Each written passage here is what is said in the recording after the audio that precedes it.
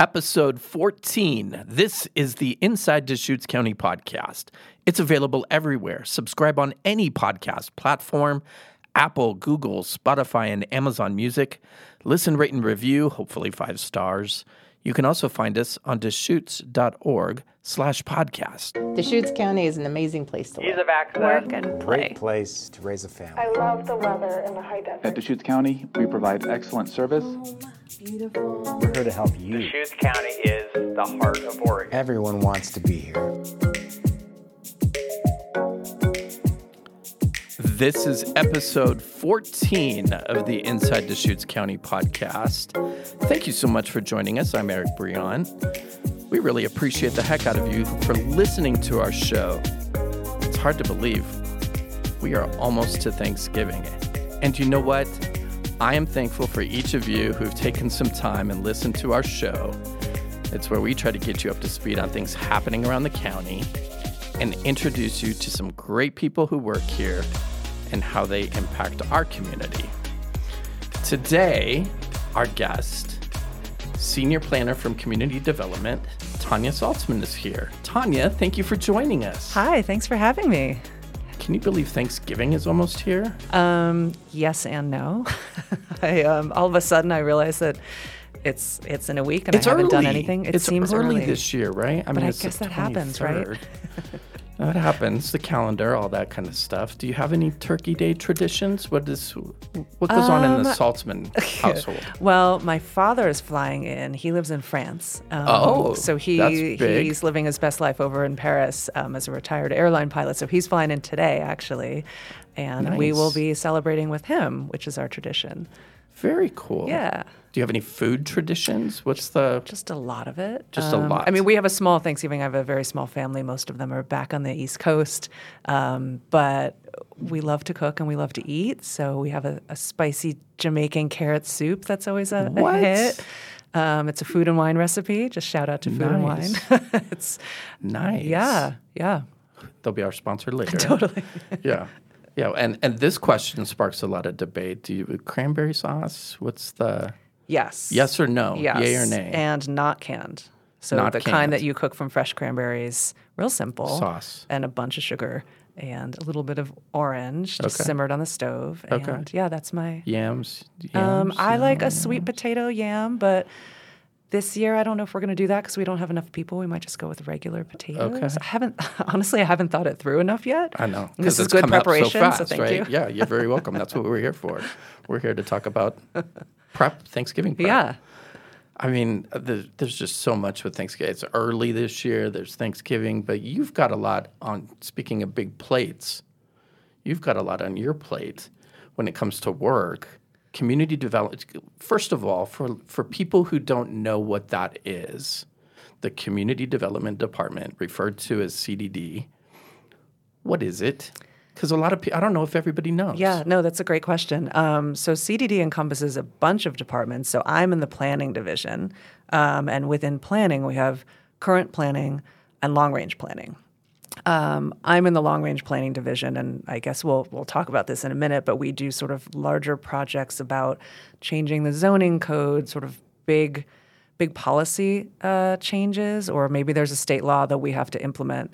Current planning, they deal with, that's who you see if you're going in for a permit, a land use permit, and you want to do something with your property, and you're asking someone, to look at that and review your property. And then they, in turn, work with the building safety division, on-site wastewater, so septic, all of our fantastic permit tech department. They just kind of shepherd people through the entire process of getting stuff built, whether that's an electrical permit or a land use permit or big, if you're a destination resort, all of that stuff falls into the umbrella of community development. Yeah, that's a lot. Yeah, and code compliance as well. Oh, so do you enforce? So our that's code probably compliance, that's tricky. It is. It's right now, and I'm not an expert on code compliance, but it is complaint based, and it has been for a while. We don't have people kind of driving around looking for for stuff that's not. And even though I know some people would like us to do that, we just don't have the resources. But You're not out in your car. No, just I going. mean, no. I mean, unless there's something really, really egregious that's like a serious safety issue. But in general, it's complaint based. So people reach out to us. They say, "Oh, I saw this thing that looks illegal," or whatever that is, and then our code compliance department works on that. How in the world did you get into this? We were talking before we started. You have kind of a journalism Yeah. print background. How did you get into code and rules? It's a really good and question. Senate bills Yeah. and county commissioners and all that kind of stuff. Right. Because you're in the middle of all of that. Yes. Yeah. We're in kind of the middle of, state and local legislation, politics and land use and environmental stuff. And it's kind of a little bit of everything, which is, I think, why I like it. I kind of fell into planning very randomly. I worked first in journalism and publishing when I lived back in New York City, which is where I'm from, and kind of got burnt out. Did work for Food and Wine magazine. I will point that out. So that's why I'm giving them the shout out. Okay. But then I decided I really loved kind of urban studies and cities and the history of cities and why they are the way they are, especially in a city like New York, which just has such an amazing history and layout. And so I went to grad school for that. I just did a 180, and I didn't even know urban planning was a thing that existed because this was quite some time ago. And then I just sort of fell into that type of work. I worked as a consultant back in New York. I worked for a giant university, the City University of New York, which is kind of the main public university in the city, doing a little bit more like facilities planning. So a little bit more on construction and design and planning for, there's going to be a new science building. How many labs do we need? That type of stuff. So a lot of space planning. Okay. And then I ended up here. Here you are. Here I am. Bend, Oregon. Yeah. So Dad's coming in, Yes. flying in. Yep. As we speak. And so when you get around the dinner table and he asks you the question, "Hey, how's work? What's going on?" What's your answer? My answer is that it's always very busy. Well, first I ask him how airplanes fly because it was his career, and I still don't understand. Oh, that's cool. I understand intellectually, but always a question. I always have to ask him some airplane questions. But no, it's good. I mean, community development's always really busy. We have our kind of fingers in a lot of things. I work on very narrow things, but my colleagues they're just really great, and they're really good at what they do, whether they're, in the code compliance or current planning. And a lot of people, I think, in the community have interacted with a lot of our folks. Just a little bit. Just a little. And we hope those experiences are good. But we have a few big long-range projects that we're working on that is taking up much of my time. So what project are you going to tell your dad about over the dinner table?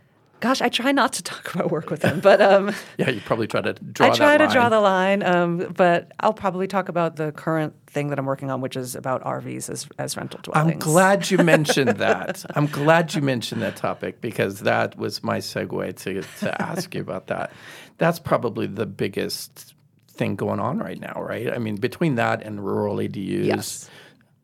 RV rental dwellings is kind of your area, right? Can you walk us through this process, how it came into being, and why we're involved in it now? Yeah, absolutely. So RVs as rental dwellings, this is basically comes from a Senate Bill 1013 that was passed at the state level in, I believe it was July of this year.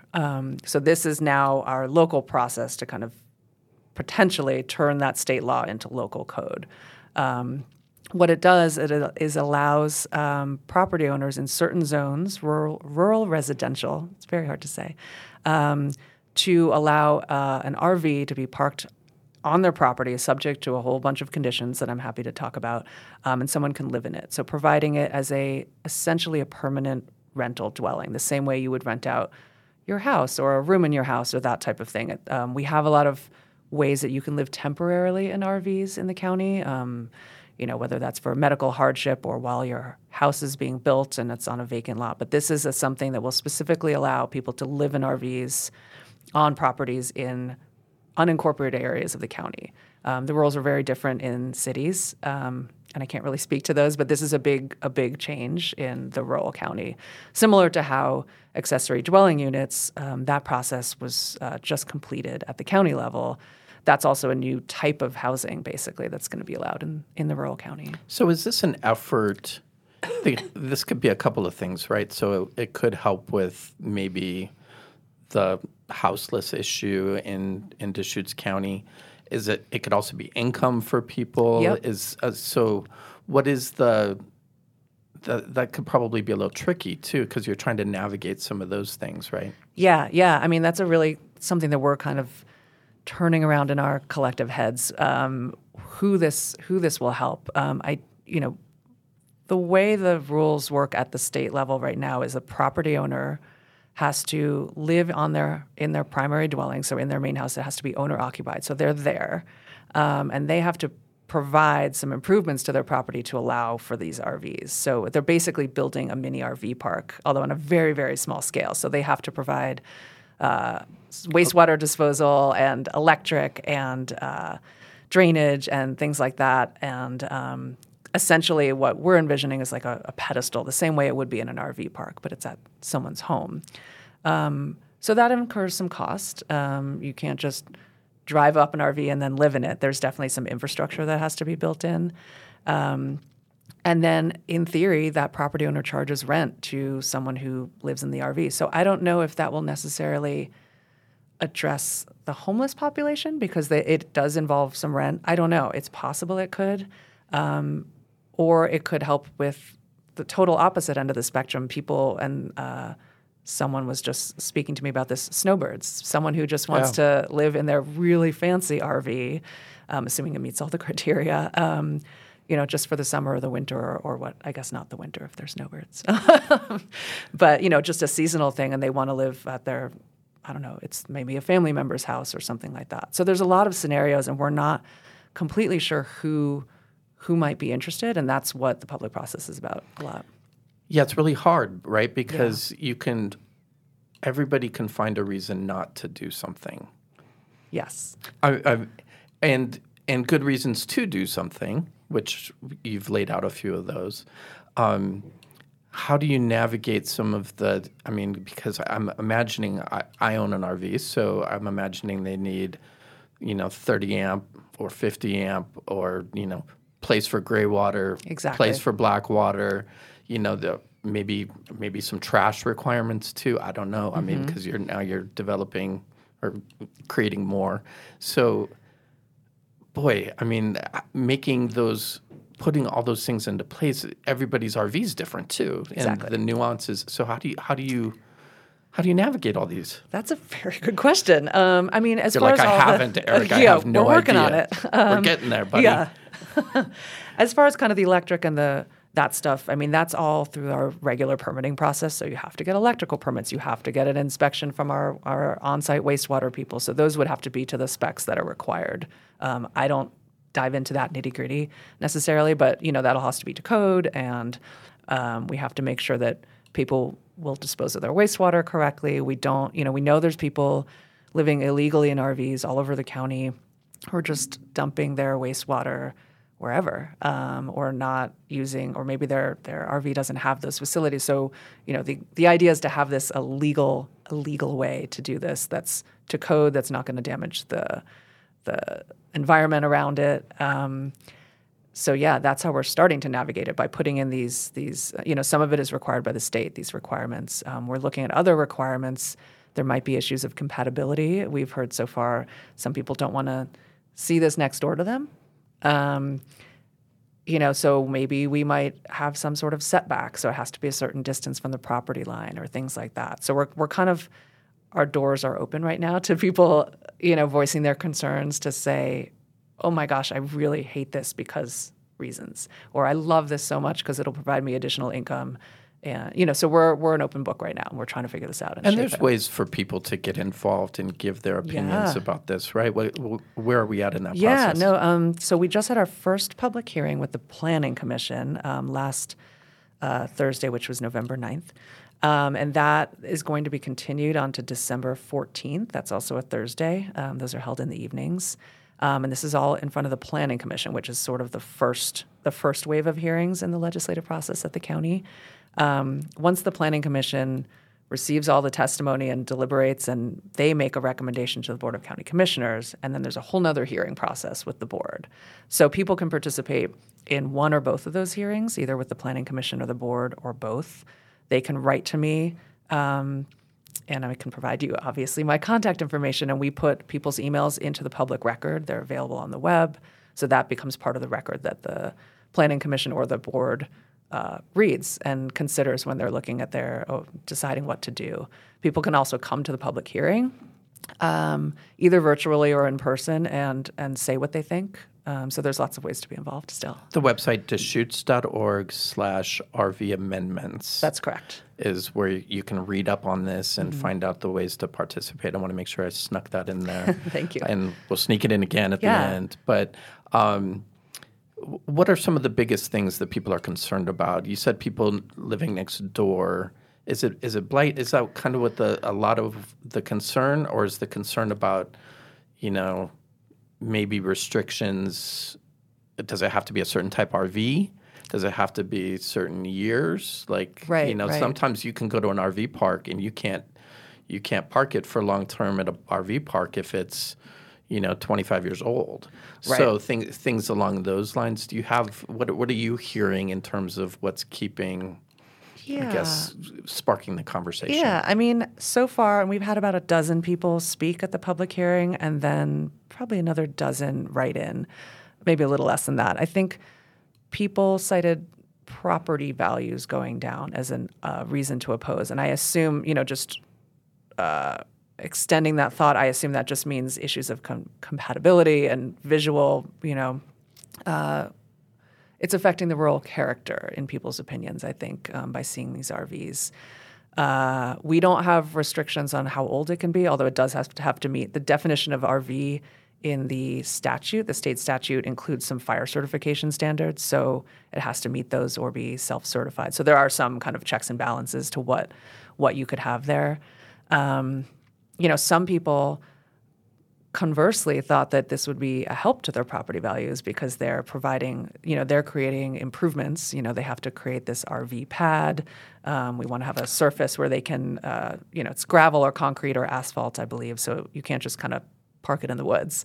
You want to make sure it's stable. And this pedestal with all the services, you are making improvements to your property, so that could potentially increase the value. Yeah, a lot of people in this area have RVs. Right. So maybe this, just provides more opportunity, I would think. Yeah. I mean, it does provide the opportunity to be a landlord if you want to do that. It is a little bit of investment to get that infrastructure up and running and permitted, but it does have potential to provide income. Or, in the process for the rural ADUs, we had a lot of people saying, I want a place for my recent college graduate kid to live while they're figuring stuff out. They can't afford to buy a house. This might be a good interim. So family members, I think, would be an interesting audience for this, that people might be interested in providing this opportunity for them. So there's a lot of different kinds of RVs. I know we talked about years and, kind of what the RV looks like and what it has available. But there's a pickup camper, there's a motorhome, there's a trailer, there's does a pop-up camper qualify? All of those. Is it anything and everything? No, and this is something that we have struggled with a decent amount because there's so many different definitions floating out there, and they all kind of reference each other. Adventure vans and all of those things too. Yeah, the way it has to be, I believe, titled or licensed by the Department of Transportation, or it can be a park model, and these are defined in statute. And usually that has to do with the size and the fact that it is mobile. It's not rendered immobile, so you can't have it up on blocks with the wheels off. It has to be able to drive away if you have to. Obviously, it's connected to stuff, but and it has to have, one of the things that we're considering requiring, and this is not necessarily in the definition of an RV, and I'm getting a little bit in the weeds, but for the purposes of this code amendment, we are playing with the idea of requiring the RV to have a toilet and a sink in it. So in other words, a van, just a regular van, would probably not count. Even though it might be titled or licensed as an RV, as far as the state goes, we want to have this additional requirement. And that came from a bunch of people in our own staff saying that if the purpose of this legislation is to provide housing for people, for dwellings, for people who might not be able to, you want them to have a proper dwelling. You don't want them to have to go pee in the woods, right. Basically. Right. You want them to have, reasonable sanitary services and amenities so that they can conduct their lives as people want to conduct their lives and become a productive So many nuances. Yeah, there's a million nuances. So many because you've got, the portable, the cartridges you can basically take and dispose of too. And so those, it's just so many different things. Yeah. And this is kind of going on parallel to the conversation about rural ADUs. I know this is not totally in your wheelhouse, but I know that you've been involved in that. Yeah. Are there any similarities kind of with the RV rental dwellings and the rural ADUs? Because I believe people can start applying for permits December 1st, I think. That's correct. Yeah. So rural ADUs has been in the hopper for a while. That legislation was passed at the state level a couple years ago. And so it just finally completed the process here locally in Deschutes County. And like you said, applications are going to be accepted starting in December 1st. And we already have a ton of people inquiring.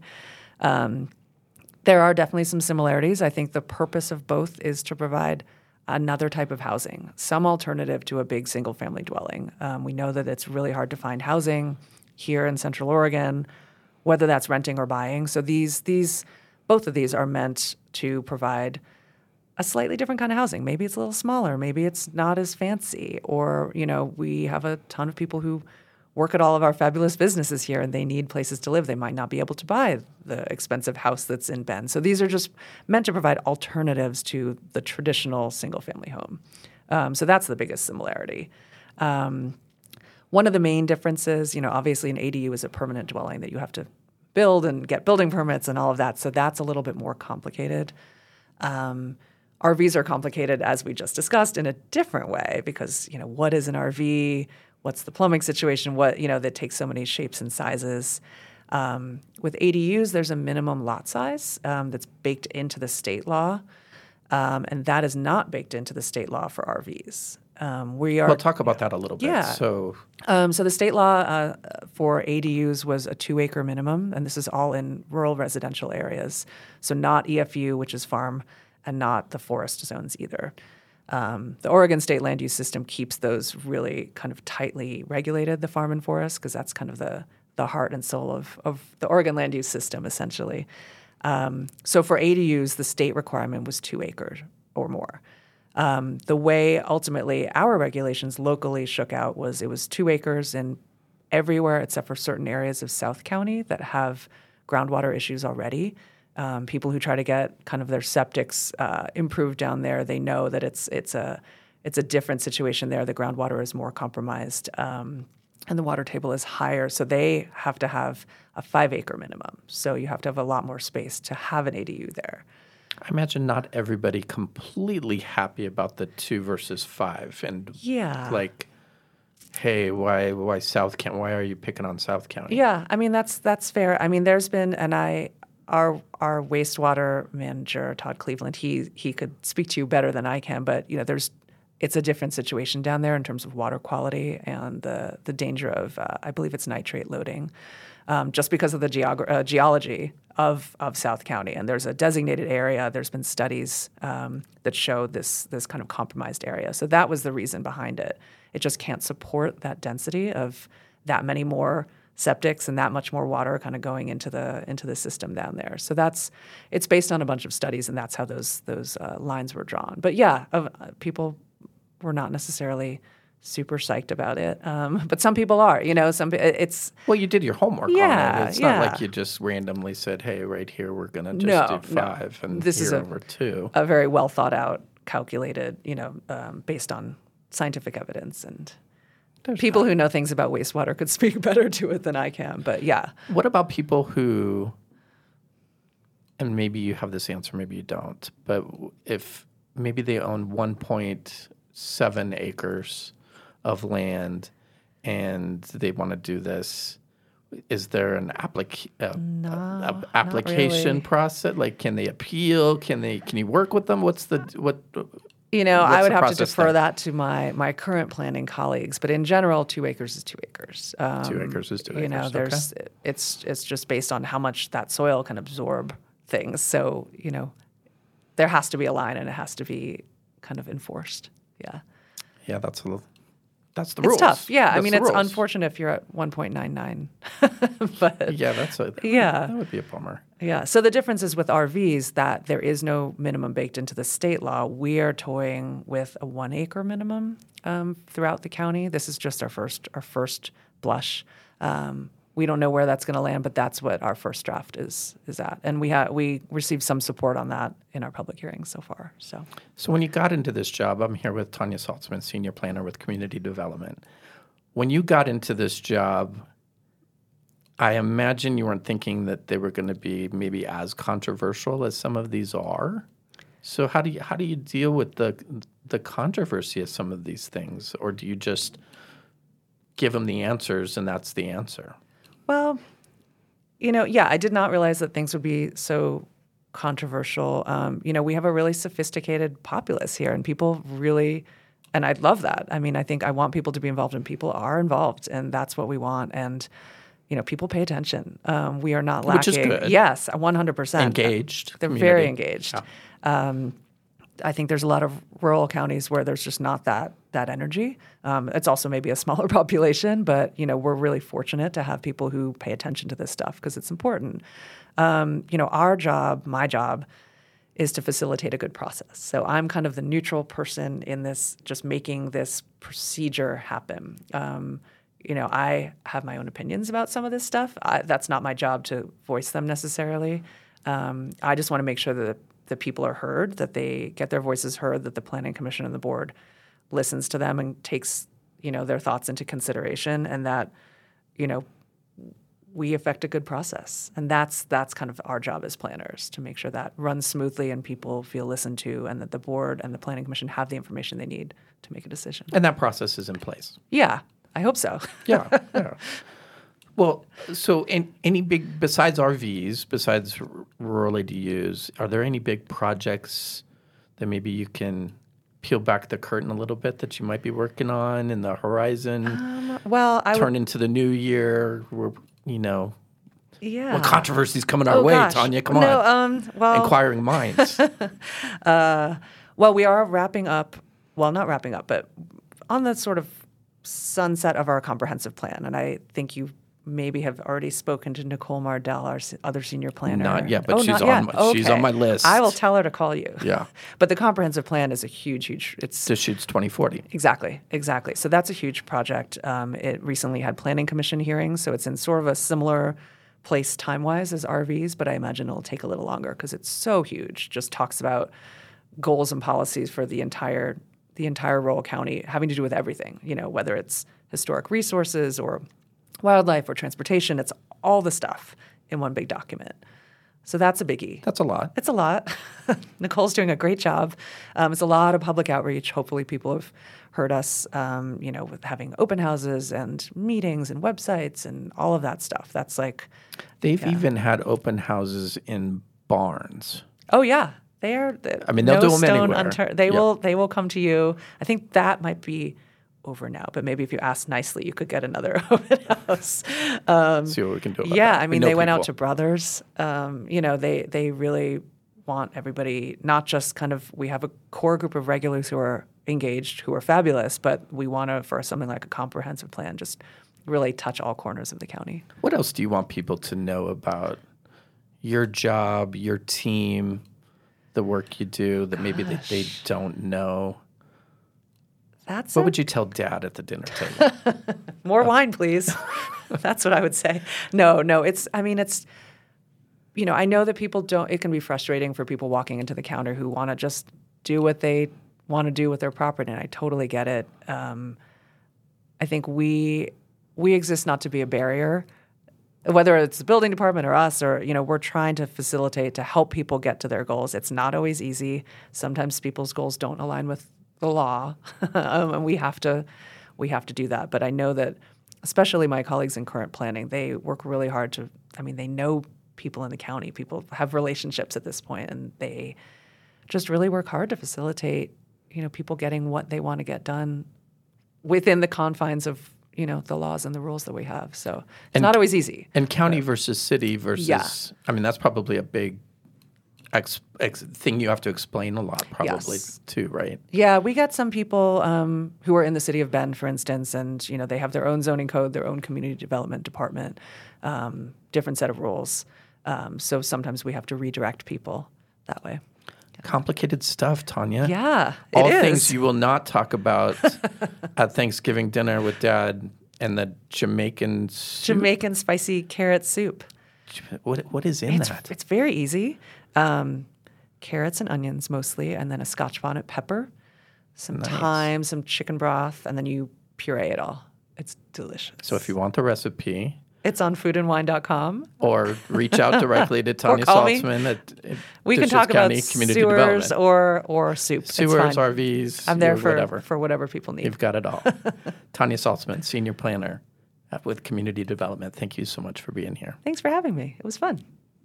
Well, lots of good information on this podcast. Lots to digest. We even digested some food information on this podcast. We are pro cranberry, I guess. If you have questions about the Community Development Department, you can go to Deschutes.org/CDD, or if you have specific questions about the RV rental dwellings, you can go to Deschutes.org/RV amendments. December 14th, next hearing on RVs. December 1st is when you can start applying for the rural ADUs. So keep those dates in mind. If you have a question about this podcast or ideas for future podcasts, you can email us at info@Deschutes.org. And remember to subscribe to the Inside Deschutes County podcast wherever you listen to your podcasts. Drop us a review, drop us a rating. Really appreciate it. But until next time, be safe out there and happy Thanksgiving.